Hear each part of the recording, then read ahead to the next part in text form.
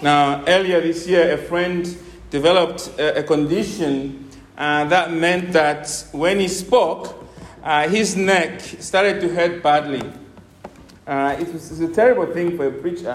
I can think of many terrible things that could happen to a preacher, but that's certainly a very difficult thing for him. It was a difficult time for him. In fact, he's still recovering. As I've been thinking about my friend's situation, it has made me realize that speaking is a gift from God. We don't often think about it in those terms, but the fact that we are able to speak and the other people can't is God's grace to us. We don't deserve to have the capacity to speak. We're able to speak because God has designed our lips, tongue, and teeth to combine to form words by controlling the airflow, actually, that comes out of our mouth. The tongue, as it were, strikes the roof of the mouth, and some sounds are made. And as we make those sounds, we are able to communicate with one another. Interesting enough, as you think about this capacity to speak, you realize that only human beings speak. Animals don't speak. God hasn't given them that capacity. And that's because in speaking, there is not simply a communication to one another. There is also a thinking behind that, complex thinking that God has endowed human beings with. For example, the capacity to think in abstract terms. Animals can't think abstractly. Animals, you can tell a dog, come, and the dog will come. But if you tell it to wait 5 minutes, it won't know what you're talking about. It can't think in abstract terms. Only human beings can. Because we are made in God's image. And God can think in abstract terms, of course. Now, speaking is a gift from God, isn't it? The problem is that we don't always use our mouths in a way that honors God. In fact, God hates what comes out of your mouth most of the time. Right? Most of the time what comes out of your mouth is sinful to God. We know that because the Bible is full of warnings concerning the sins of the mouth. The book of Proverbs alone has over 60 warnings against the sins of the mouth. That's a lot. Our Lord Jesus, our Prince of Peace, warned us that every person will one day have to give an account for every careless word we've ever spoken. That's in Matthew 12, verse 36. The Apostle James says, no one can tame the tongue. It is a restless evil, full of deadly poison. You are at a disadvantage against your tongue. Your tongue is like a small fire that sets the whole forest on fire. So your mouth is a wonderful gift from God. But as we think about what the scripture says about the mouth, we realize that because of our sinful nature, our mouth has become a dangerous asset.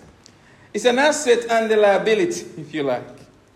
A dangerous asset because it is full of sin against God. This is true even for us who are true followers of Jesus. Yes, God has made us anew. We talked about that this morning. We are born again. We are children of God by name and nature. We have been born again to a living hope, the Apostle Peter tells us. If anyone is in Christ, it's a new creation. The old's gone, the new has come. And I was really emphasizing this point this morning, that change is fundamental. It's fundamental in our lives. We are a new creation. We shouldn't doubt that. Of course, we should look for evidence that we are a new creation in our lives. But if we see the evidence that we are growing in hating sin, if we're seeing evidence that we're growing in loving God, then we can be confident that a second Genesis has taken place in our lives. We have been born again to a living hope. The penalty for our sin has been paid also by the Lord Jesus Christ. We're not just new people, we are people with a new record. The power of sin also has been broken down. We're not just new people, we have a new capacity to defeat sin in our everyday life. Sin is no longer our master. Yes, the capacity to defeat it will be perfected on that great day when we see Jesus face to face, when the presence of sin is removed. But we are new in every way. New record, new powers at work in us. So that's who we are. But because we are not yet who we should be, we are still being sanctified, there are still areas of our lives, therefore, that we must work on. And one of the areas, we talked about it last week, is how we use our time. And now when we come to Colossians 4, verse 6, God wants to talk to us about how we use our mouths as well. And so this evening I want to look at that verse which says, let your speech always be gracious, seasoned with salt, so that you may know how you ought to answer each person. Paul is encouraging us to use our mouths very well. And this evening I printed out an outline for you there because they are important truths for us to remember. I don't want you to miss them. There are 3 important truths I want us to learn from this verse about what it means for us to use our mouths well. And the first truth there on your outline is simply this. Our speech must always be grace-filled. The words we use or the things we say must always be full of grace. Full of the grace we have received from God. Speak full of grace at home. Speak full of grace at work. Speak full of grace in the church. Speak full of grace wherever you are found. Whether you're out there on the park or you're having barbecue yesterday or wherever you are. Your speech must sow seeds of grace. That's what verse 6 says, the first part of that. Let your speech always be gracious. The original word for gracious there is, we know it very well, it's charis. You could even say, let your speech be grace. It's charis. That's the same word. It simply means grace. It is the same word that Paul has used in chapter 1, verse 2, and in chapter 1, verse 6. In both places, charis is not just God's unmerited favor to a sinner. Charis is God's relentless pursuit to serve sinners without the law. And so as we looked at that in chapter 1, we can safely assume that when Paul gets to chapter 4, verse 6, he's aware that is how the Colossians understand that word. So when he says to them, let your speech always be gracious, or let your speech always be charis, what is he saying to them? How does he expect them to understand? Well, what Paul is saying to them and us is simply this. God in Christ has given you a new life by his grace. You have been changed inside out by this grace of God for rebels. You were once rebellious and undeserving of the grace of God. But this grace of God, this charis, it has chased you. It has brought you home. You are now a grace people. And so when you speak, Paul is saying, you must now speak to each other and non-believers with the same charis that you have received from God in Christ. Your words must reflect a heart that has been changed by the sensational good news of Jesus Christ. A heart that has been changed by the amazing grace of Christ. You see, everyone speaks out of the abundance of their hearts. Everyone does. As the saying goes, what is in the well of the heart will show up in the bucket of your speech. Whatever moves the heart wags the tongue. And so Paul is saying your hearts have been captured by charis, by God's charis, says Paul. So let that grace of the gospel fill your every word. Let it just pour out from you in words, Paul is saying. Let your speech always be charis, always be gracious.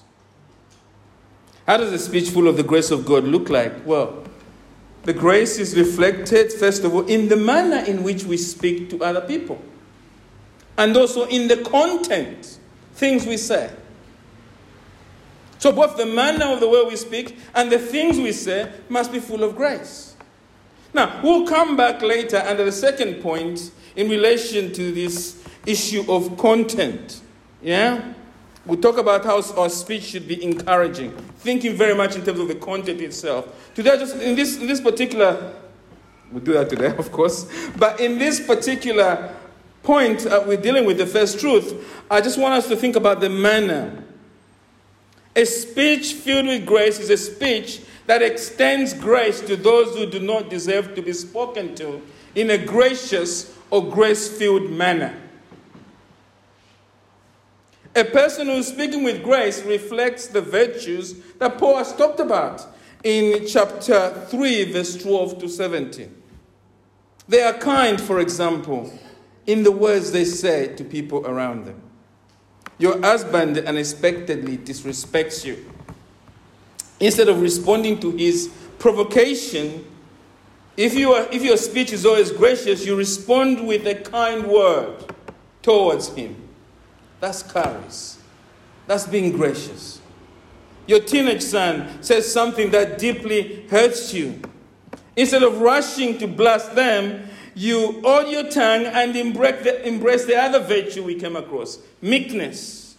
You run towards the pain out of love for them. You are holding your tongue for a moment, right? You're choosing to show them grace now rather than deal with them on their terms. Doesn't mean you ignore the sin. You're going to come to it. But you're responding with meekness. You are in a meeting with the boss, and it has unfairness written all over it. He raises his voice towards you, and you just feel, I must respond here now. Set the record straight and put him in his place. But you choose instead to pray quietly to the Lord to make you patient. One of the virtues we looked at. To make you humble, full of humility in this difficult moment. You are praying to God to help you to speak with gentleness. That's grace. That's letting your speech always being gracious. Speaking full of grace is also simply not simply reflecting the words we say, but as I say, in the demeanor that accompanies the words we use. We see this with children, isn't it? A child can give you the right answer, but the way they are talking to you is like they're not interested. Our demeanor must be full of grace as well. The body language that accompanies our speech must communicate that we love the other person as God does. We must not be like those cashiers at the supermarket or the bank that says to us in the queue, next. And it even frightens you when they say it. You're guessing, you're thinking to yourself, should I go? I know I'm next, but do I really want to bother her? You know what I mean? You know they don't want to serve you, right? They're just doing it because they have to. And you feel sorry for them. No, we should not be like those cashiers. Speaking full of grace means not only that our words are full of grace, but our whole being, beloved, is agreeing with our words. There is unity there between our words and our behavior. And beloved, that unity of words and demeanor is only possible if the words we are saying are truly coming from a heart that has been born again. A heart that has been transformed by the grace of God. We often say with preachers of course can say the right words. But the question isn't that they saying the right words, is the Lord accompanying those words, because the heart of the preacher itself has been transformed. And the same question should be asked of us, isn't it? When we speak in our ordinary speaking, are we just speaking, or does our behavior betrays that we are not talking from the right place? If you're a true follower of Christ, say, beloved, there is some evidence that of everything that I'm talking about. What I mean by that is that if you're a true follower of Christ, there's some evidence that you have this in your life. Your words and demeanor are sometimes filled with grace. I hope you can think of situations where you've responded in grace, because that's a good sign that the Lord is at work in your life. The problem here that Paul is zoning on, he expected the Colossians to already speak with grace. And indeed, the other things about being seasoned with salt and knowing what ought to say, he already thought about that. Don't miss the key word here. The key word here is always. The problem is that we do not do this always.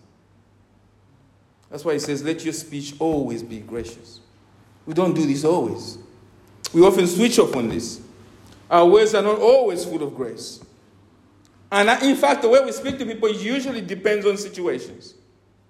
You know, you and I often speak like we believe in karma instead of grace.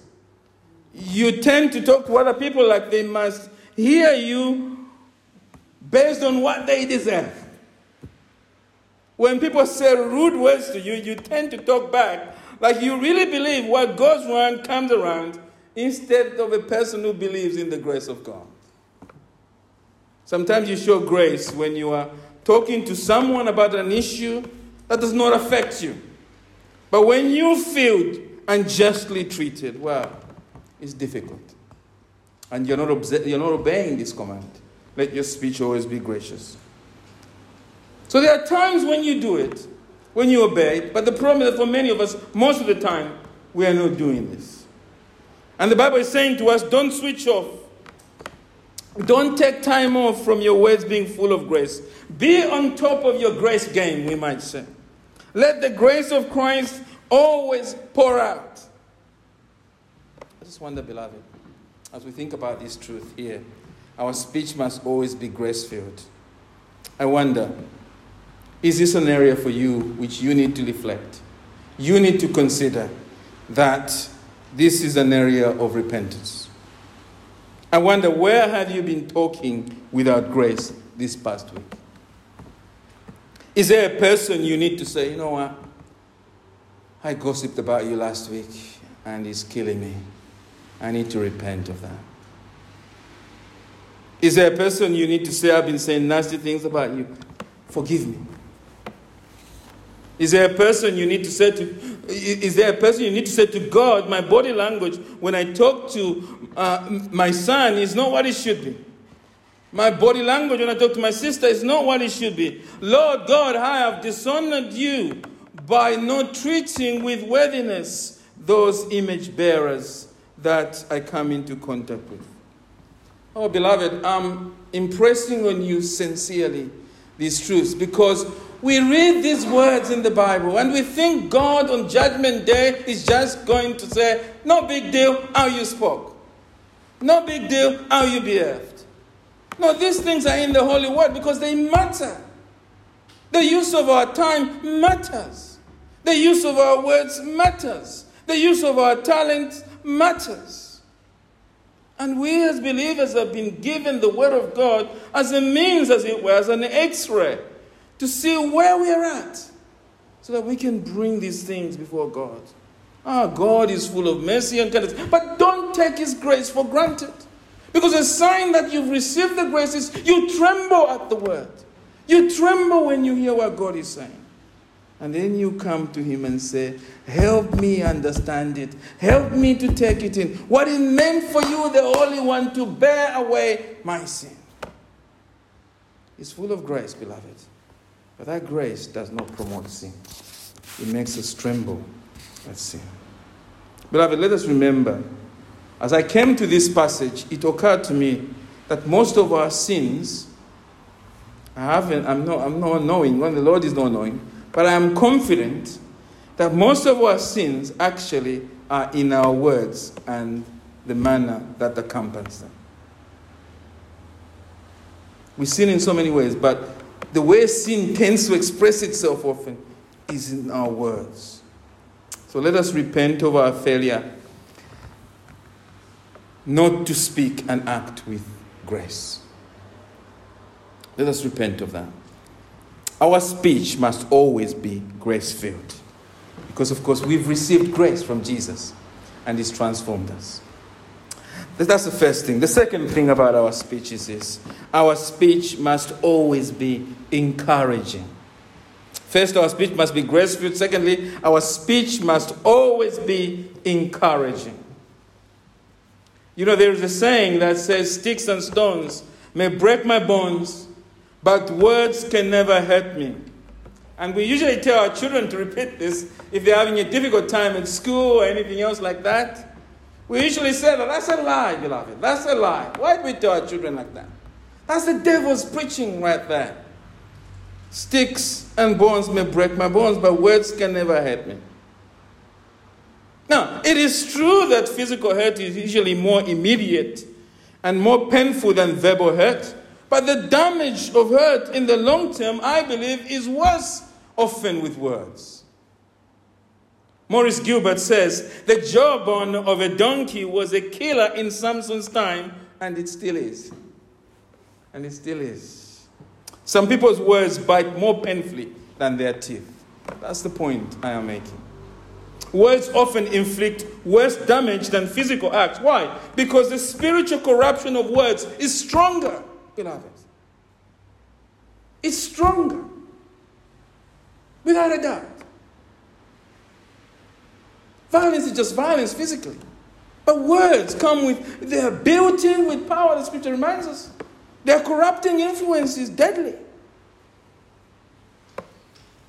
So let us take it as people who know the Word of God and agree that words and actions matter, and particularly our words are devastating and must be looked at carefully and repented of. And the Bible is saying here that the way we speak should seek what? To build other people up. Look at verse 6 again. Let your speech always be gracious, seasoned with salt. Seasoned with salt. What does that mean?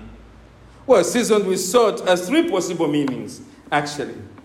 First, salt makes things taste better, right?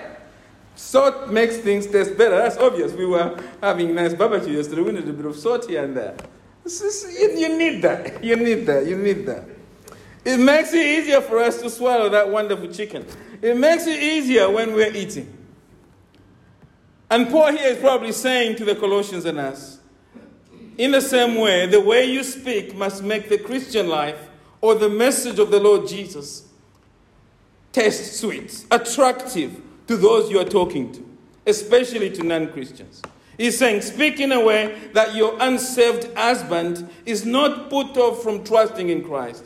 Talk in a way that your child who hasn't yet made a profession of faith will be able to say, I want to have what my dad has. His tenderness towards me comes from a changed life, and I want that. His forgiving spirit comes from knowing Christ. I want that. As you speak, let your words, Paul is saying, be filled with the message of the gospel as well. Do not just say things to get things off your chest. Speak. Always use every opportunity to speak Christ to people around you. And it's one of the sad things, isn't it, for us as a church here, that often our conversations on the Lord's Day here are so empty of the gospel. We must pray that our words are Christ-centered, especially on this Lord's Day. Use that as an opportunity to make a Christian life taste better to the unconverted. Of course, there are many unconverted people among us. And so every Sunday morning is an opportunity for us to speak properly. So salt makes things taste better, and our words must make the gospel taste sweet, or at least point people to the wonderful taste that is found in Christ, if you know what I mean. Secondly, salt is a preservative. And perhaps when we read it, let your speech always be gracious, seasoned with salt. That's the first thing that came to some of your mind, right? I thought taste, because obviously food comes easily. But for some of you, it might be, it's a salt as a preservative. Salt keeps food from going bad. You know, when I was young, actually, just to say this is Father's Day, isn't it? When I was young, my father had a small side business of selling salted fish in Zambia. And so essentially you get this fish and you salt it, right? And this was a big thing because I grew up in a fishing town by Lake Mweru there. So fish is a diet of the area. And so it will be salted. It's really nice, actually. Come to think of it, I haven't had salted fish for a long time. But when it's salted, it's quite nice. But it's a big thing to salt the fish because growing up in a rural area, there were a few houses that had electricity, right? So people bought salted fish and kept it in their homes for a long duration of time. And I think when Paul says, let your speech be seasoned with salt, it's possible he's saying to us, let your speech be in such a way that it doesn't corrupt other people around you. It builds them up. It has a preserving effect. The way you speak to your neighbor who is robbing you of sleep at night must not be to tear him down with words. No, talk preserving words, pure words that gives life to him. In the workplace where everyone is trying to knife everyone with words, the way you talk must seek to build a workplace that's honoring God. The front line, as we often call it, the front line of the workplace must be a place in which Christians are literally salt and light. The way we are there, we are preserving something of what God would have for a workplace in the way we speak. In a society where everyone is angry at supermarkets, your words to the rude checkout staff must leave something of the scent or the preserving power of the gospel there. And beloved, can I just say, as we think about salt here being, our speech being like salt that is preservative, can I just say, most importantly, don't let your speech tolerate sin in people. You need to be able to give biblical correction where it is needed, in a sensitive way. I'm making this point because when we talk about speaking, we need to remember that even when we don't speak, we are speaking. And so if we're in a place where we're seeing, if we're seeing something sinful is happening, and we don't say anything, actually we are speaking. By not saying. And what we are saying is we are okay with sin. Our words, our silence is all eloquent in this case. But it's a corrupting eloquency. So be careful there, beloved. If we're going to make sure our words are preserving, our words must, therefore, be able to offer biblical correction to other believers where we see sin taking place. Again, this is an area for us as a church to take seriously. We are living in a world where sin abounds. Some of us are struggling with deep sins in our lives. And it needs a correction of one another to speak, to help us deal with sin. You are meant to be a preserver. And I speak to dads here especially. This is such an important thing on Father's Day. How is your speech in the home preserving? Preserving, giving life, as it were. Encouraging in a sense of preserving. You must correct. You must correct where you see sin in your children is not, sin period, corrected. Talk to them as authoritative. They're under your roof, it's your responsibility before God. Salt as a preserver. Thirdly, salt was also an ingredient to sacrifices. Now, it is true that the believers at Colossae were mostly Gentiles, right? But they clearly are Jews among them. We know that not only because Paul reminds them in chapter 3, that there's no Jew or Gentile in Christ, right? Because he doesn't want division to be there between these two camps. But we also know just by studying Colossians that the heresy at Colossae had a lot of Jewish origins in it. We don't need to go over that. So it's quite obvious as you read around the background among commentators and others that the Jews clearly were there among the believers there at Colossae. And so the Jews among them would have known that the Old Testament sacrifices were meant to be seasoned with salt. As we read in Leviticus 2 verse 13. You shall season all your grain offerings with salt. You shall not let the salt of the covenant with your God be missing from your grain offering. With all your offerings you shall offer salt. The covenant of salt. God has designated salt as a way, or he designated salt at the time in Leviticus, as a way of making the sacrifices of Israel acceptable before him. And it is possible, this is what Paul has in mind when he says, let your speech always be gracious, seasoned, as it were, with sacrificial salt. Paul may be saying to the Colossians and us, let your speech towards the non-believers and each other be, as it were, a sacrifice offered to God. Just as your words of praise are spiritual sacrifices to God, all your speech is part of your whole life that is meant to be a sacrifice to God. So let it be like that. And we know this point is underlined in Romans 12 verse 1, isn't it? I appeal to you, beloved, Paul says, therefore, brothers, by the mercies of God, to present your bodies. And beloved, and we should understand that includes our time, and that includes our speech, as a living sacrifice. Holy and acceptable to God, which is your spiritual worship. Now, we don't know which of these three things Paul means. Salt as a taste improving ingredient, salt as a preserver, or salt as a sacrificial ingredient. He could have meant all three, or perhaps he only had one in mind. We don't know.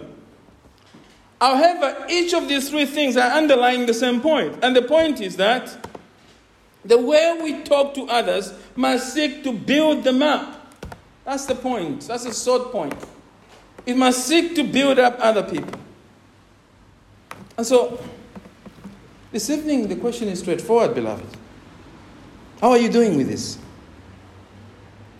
Are you growing in speaking in a way that builds up others? For those of us who preach, this is the question we must ask. Is our preaching building up or tearing down? The Lord Jesus has placed you with people around you, not to tear them down, but to build them up. And so, I must ask myself, you must ask yourself, think of your home. Are you destroying your home or building up with the way you speak? Wives, the way we speak to our husband, if we took the litmus test here, are we building or destroying our home? And the husband, the same thing. Fathers, I've already talked to. Husbands without kids. Are you building the kingdom of Christ in your home as his ambassador, or working against him in your home because of the way you speak to your wife? When God speaks to you through his words, what does it do? It builds you up, doesn't it? The word of God builds you up. It doesn't matter what week you are having, as you turn to the word of God, it builds you up. All of a sudden, it brings new energy. I find often I'm having a very tiring week, and I just turn to the word of God, and it builds me up. It reminds me of what I have in Christ, and I'm ready to go to serve him, right? The word of God builds us up. So why then, beloved, are you doing the opposite with your words? You are meant to have the, as it were, spiritual DNA of God, humanly speaking. You are meant to be a child of God by name and nature. If the Father who lives in you, if God who lives in you, but the Father does and the Son does and the Holy Spirit does, by focusing on the Holy Spirit particularly, the Paraclete, with his work in our lives, if he lives in you, surely, if he takes the word of God and he uses it to build you up, it becomes a living word, as it were, your speech that has fed from that must give out life.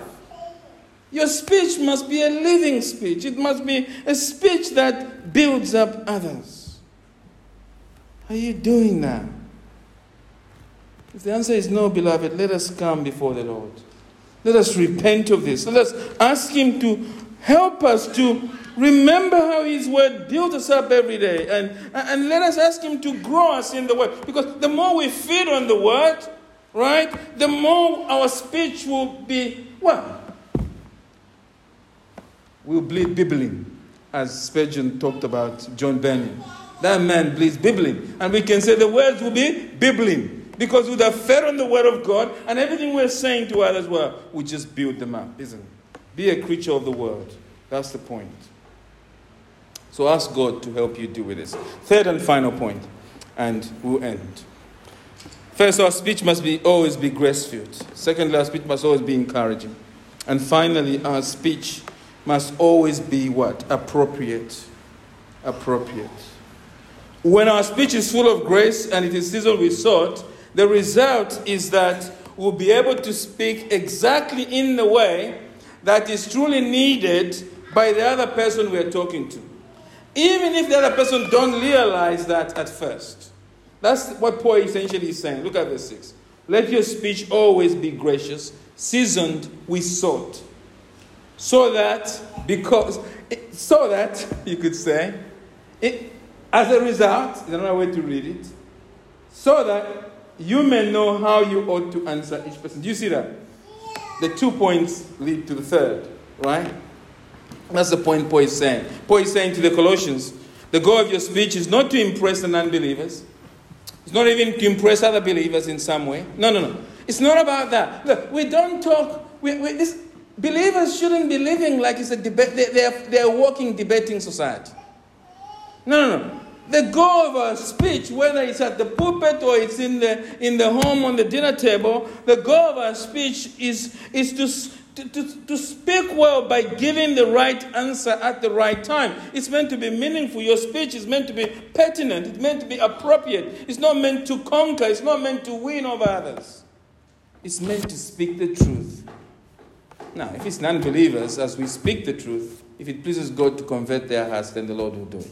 But the key for us is our speaking must be pertinent.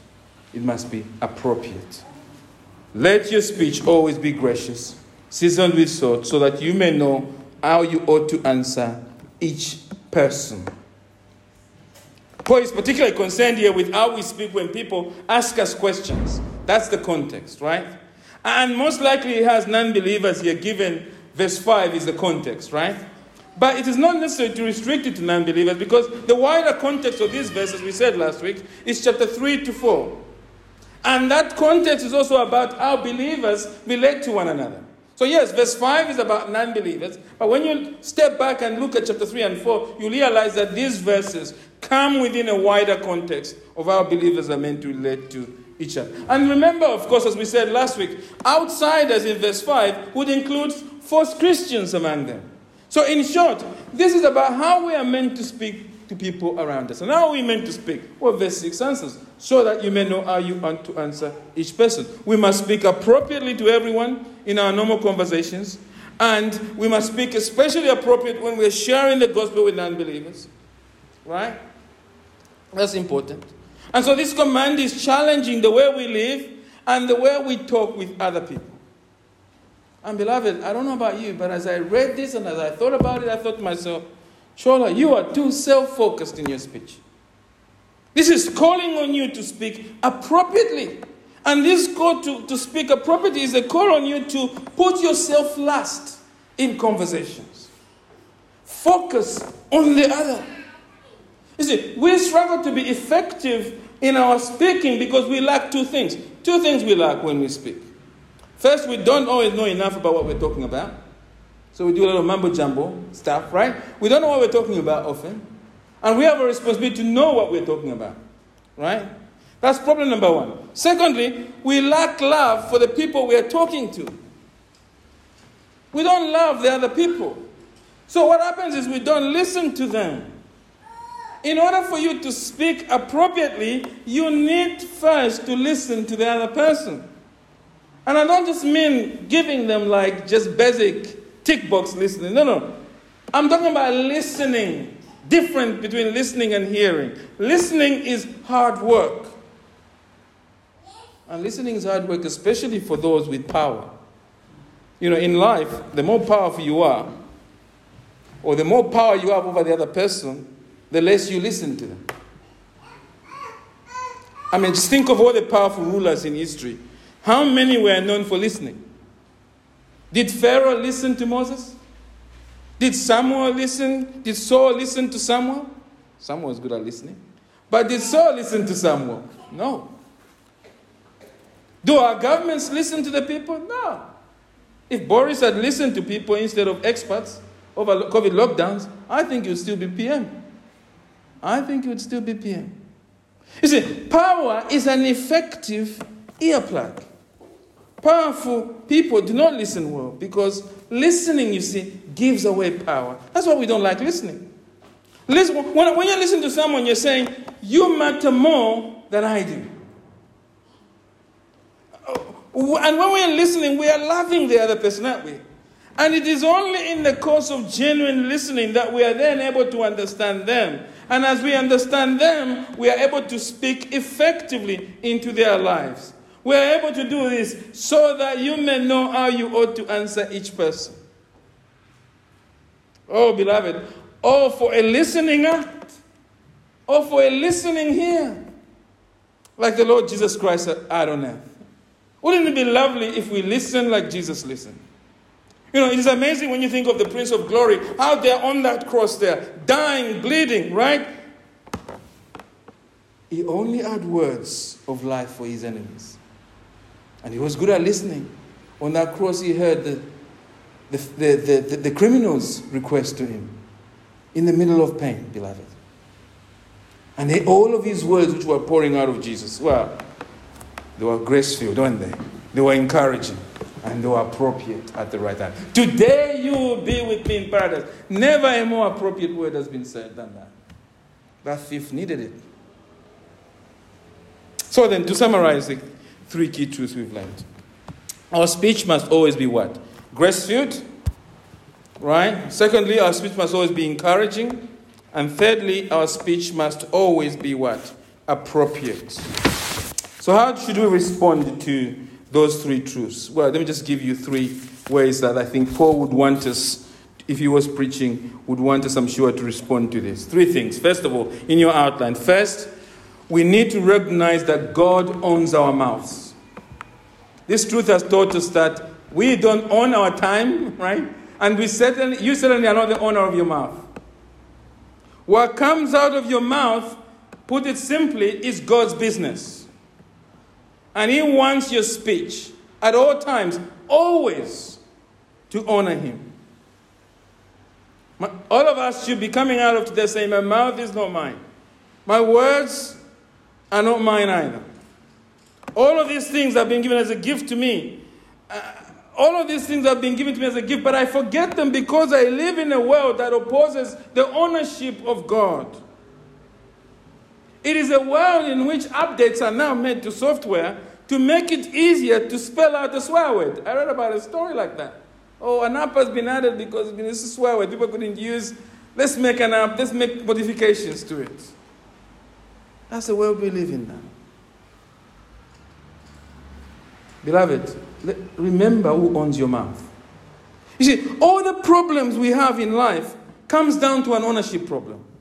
Time, why do you struggle with time? Ownership problem. You think you own your time. Why do we struggle with our words? We think we own our words. And this passage is reminding us really that God is commanding us through the apostle because God is asserting his ownership. And what we must ask ourselves this evening is this: do I own myself or does God own me? And now the problem with believers is that we tend to compartmentalize our lives. God owns this bit of my time. God owns that bit of time. But what I do with that time is my time. God owns when I speak here in church. Yeah, gathered worship 2 hours in the morning. God owns that. But it doesn't matter how I answer my wife. That's just my time. No, beloved, God owns all of your life, all of your words, all of it. And that means you cannot compartmentalize. I hope I spelled that. I've pronounced that right.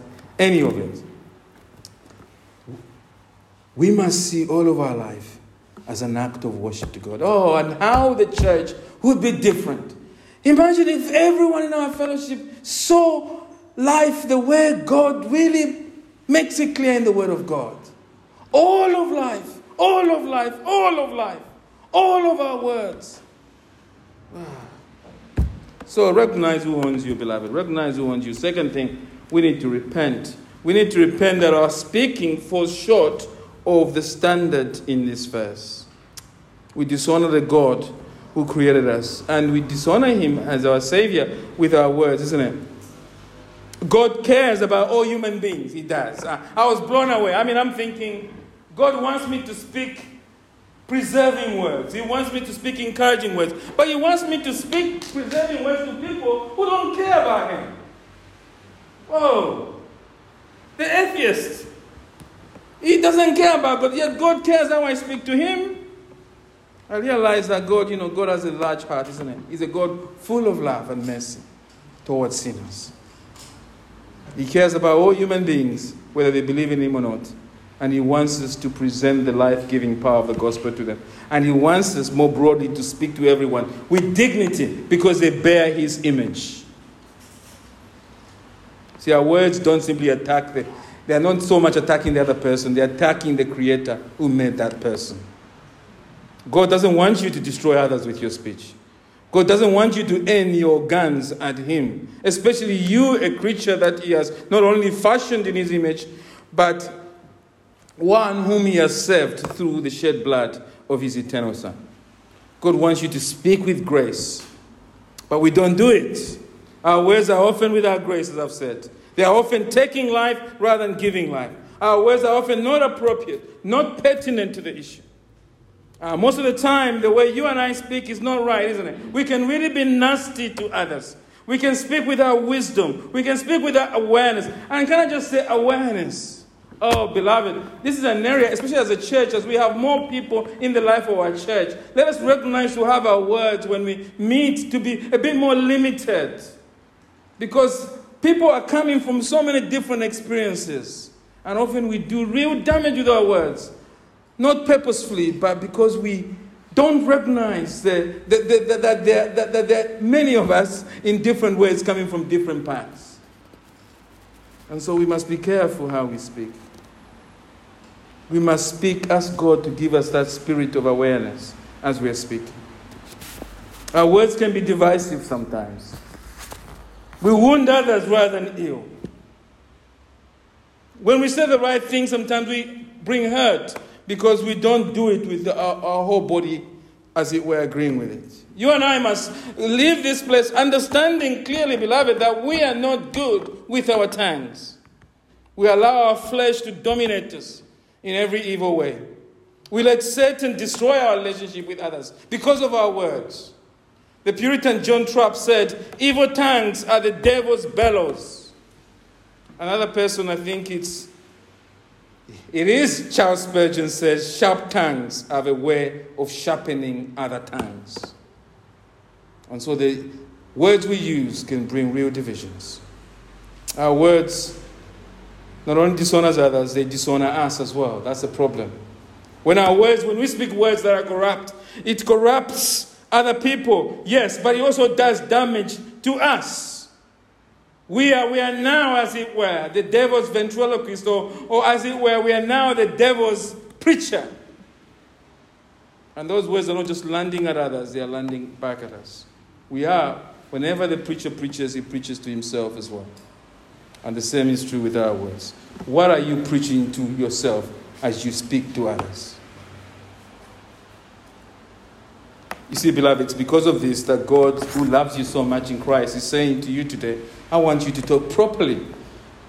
Not just for my glory, but also for your good. Stop corrupting my name in the way you speak. And stop corrupting yourself. The tragedy is that we do not listen to the instruction of the Holy Word of God. We are prone to speak destructively towards one another. And beloved, this must change if we are serious about God dealing with us. If we are serious about moving from one degree of glory to next. If we are serious about God reviving His church, beginning with us. It must start from these basic essentials. How do we use our time? How do we use our speech?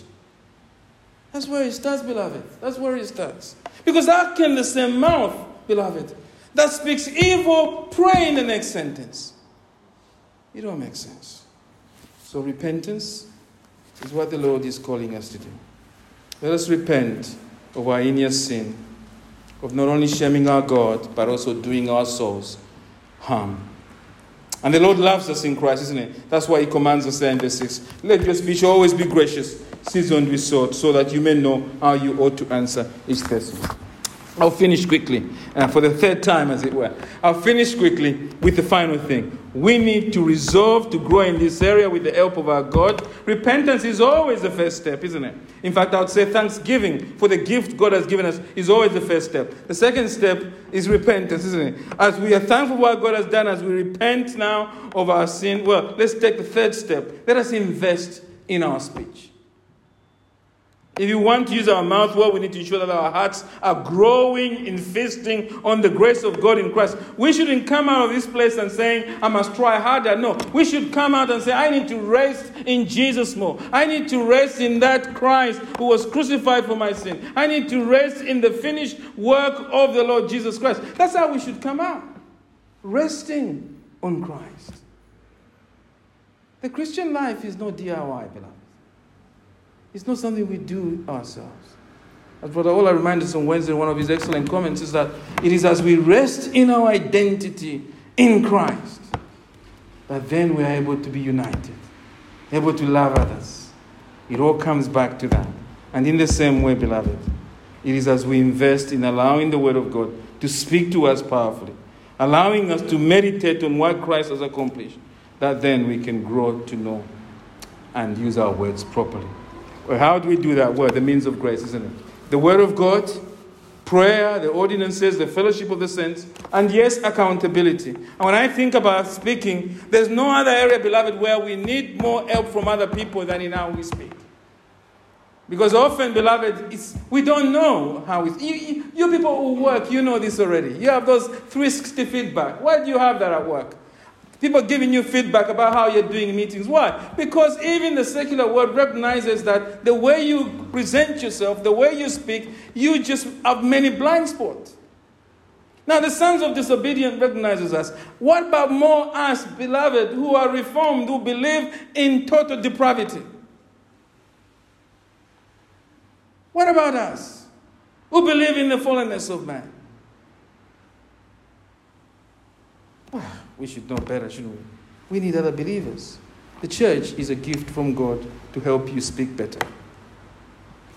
But we can only be accountable if our hearts have been captured by the gospel of grace, because allowing other people in our lives to help us grow to speak better is a painful process. And if it's going to happen, we must be people that are rested in the gospel. Well, those are the 3 points, isn't it? Our speech must always be grace-filled.